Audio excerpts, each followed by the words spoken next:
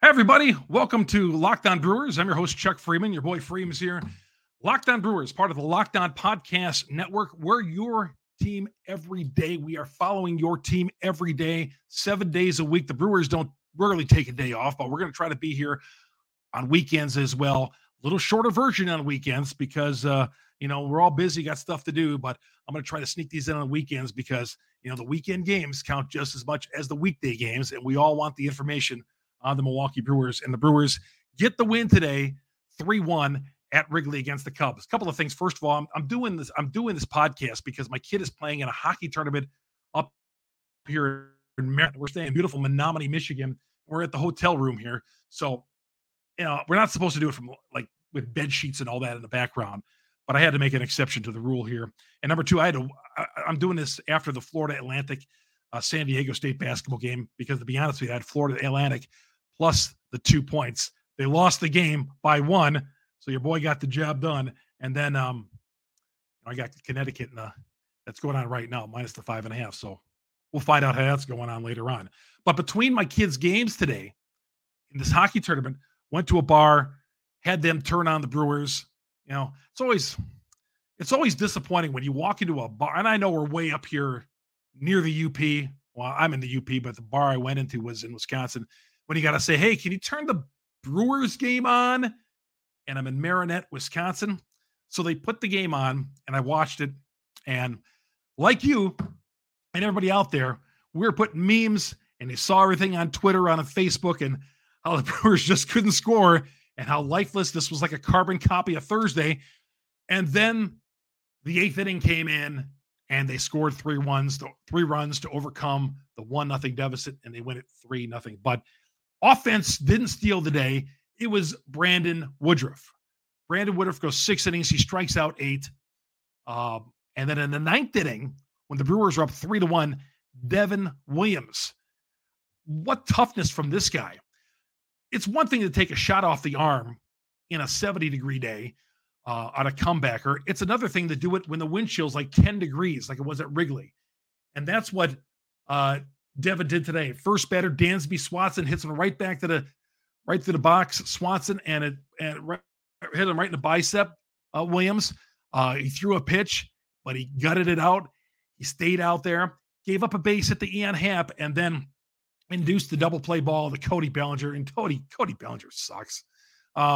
He's not going to find anything with the Cubs. Keep running him out there in that 4th hole with the Cubs, and you'll see how that's going to work out for you, Chicago. And then a strikeout to end the game. And the Brewers get the win. But, yeah, lots of things to talk about. William Contreras delivers, and so does Jesse Winker. Winker with the game-tying base hit on a little bleeder up the middle. And then a Texas leaguer by William Contreras drives in 2, and the Brewers win the game with a 3-run 8th inning. Offensively, we're going to run down always when guys get in the game, the starting lineup, and talk about the each person and how they did. Mike Brousseau started at third base. They had the left-hander in there, the Cubs did, so they wanted to get the right-handed bats in there.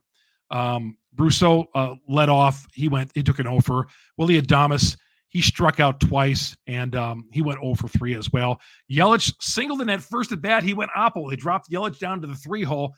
He singled, and they're thinking, okay, man, here we go. And then he struck out in his next 3 at-bats. William Contreras did strike out again today, but again, delivered in the 8th inning when his team needed him most. And he also had a couple of walks, I believe. No, he didn't. He did not have a couple of walks. He went 1 for 4. Luke Voigt made the start. He went 0 for 4. He struck out twice. Rowdy Tellez has yet to get a base hit. He's 0 for 7 so far in the season. He today took the golden sombrero. He went 0 for 4 and 4 Ks. I thought he had 3 Ks, but he had 4 Ks for Tellez today. Oh, my gosh. Rowdy, he's got 7 Ks on the season. Brian Anderson went 1 for 3. Miller started at second base. He went 1 for 2. Weimer made the start today in center field, fielded his position fine. I was worried, him playing center field on a cold, windy day at Wrigley, but he was fine out there. A double on his first at bat, first pitch. His family out there at Wrigley came in for this, and Joey Weimer, who's rated as the third best prospect in the Brewer outfit, the Brewer farm system, number one outfielder, came through with a base hit early on in the game. Jesse Winker with the tying base hit there in the 8th inning as a pinch hitter coming up in the 8th inning and delivering huge. But how about Brandon Woodruff, man? What more can you say? This was going to be another game I thought where we weren't going to get enough offense for Woody. Yeah, one of those games where he's going to have a great pitching line, but no W next to it. He didn't have a W next to it. Strzelecki came in for a second game in a row, pitched the scoreless inning. Matt Bush, scoreless inning as well.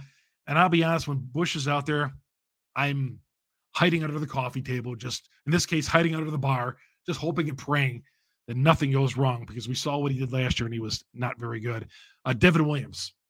What more can you say about Devin? He gives up the 2 hits, takes a shot off the arm, lives to tell about it, and gets his first save of the year. All in all, very good. Now, halfway through the game, some of you were in the Dunn Club out there, and the Dunn Club was created by my friend and my colleague and former coworker Steve Sparky Pfeiffer. Sparky was joined the Dunn Club, I think about 10 years ago. It's a thing that on the post-game show where if you think the Brewers are done, you just want to rinse your hands and finish with the Brewers in the pennant race, you join the Dunn Club.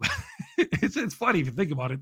Some guys join in July. Some guys wanted to join today in the Dunn Club. So the Dunn Club is already picking up some members, but hopefully you all jumped out of it and we're ready to go and maybe take the series. I did not want to go into 0-2 going into the finale of the series. I was sweating this game out like it was Game 7 of the World Series because I did not want to go into tomorrow afternoon's game thinking that, we got to win this game because we do not want to go winless into opening day at Wrigley. We've been at AmFam Field. We've been there before.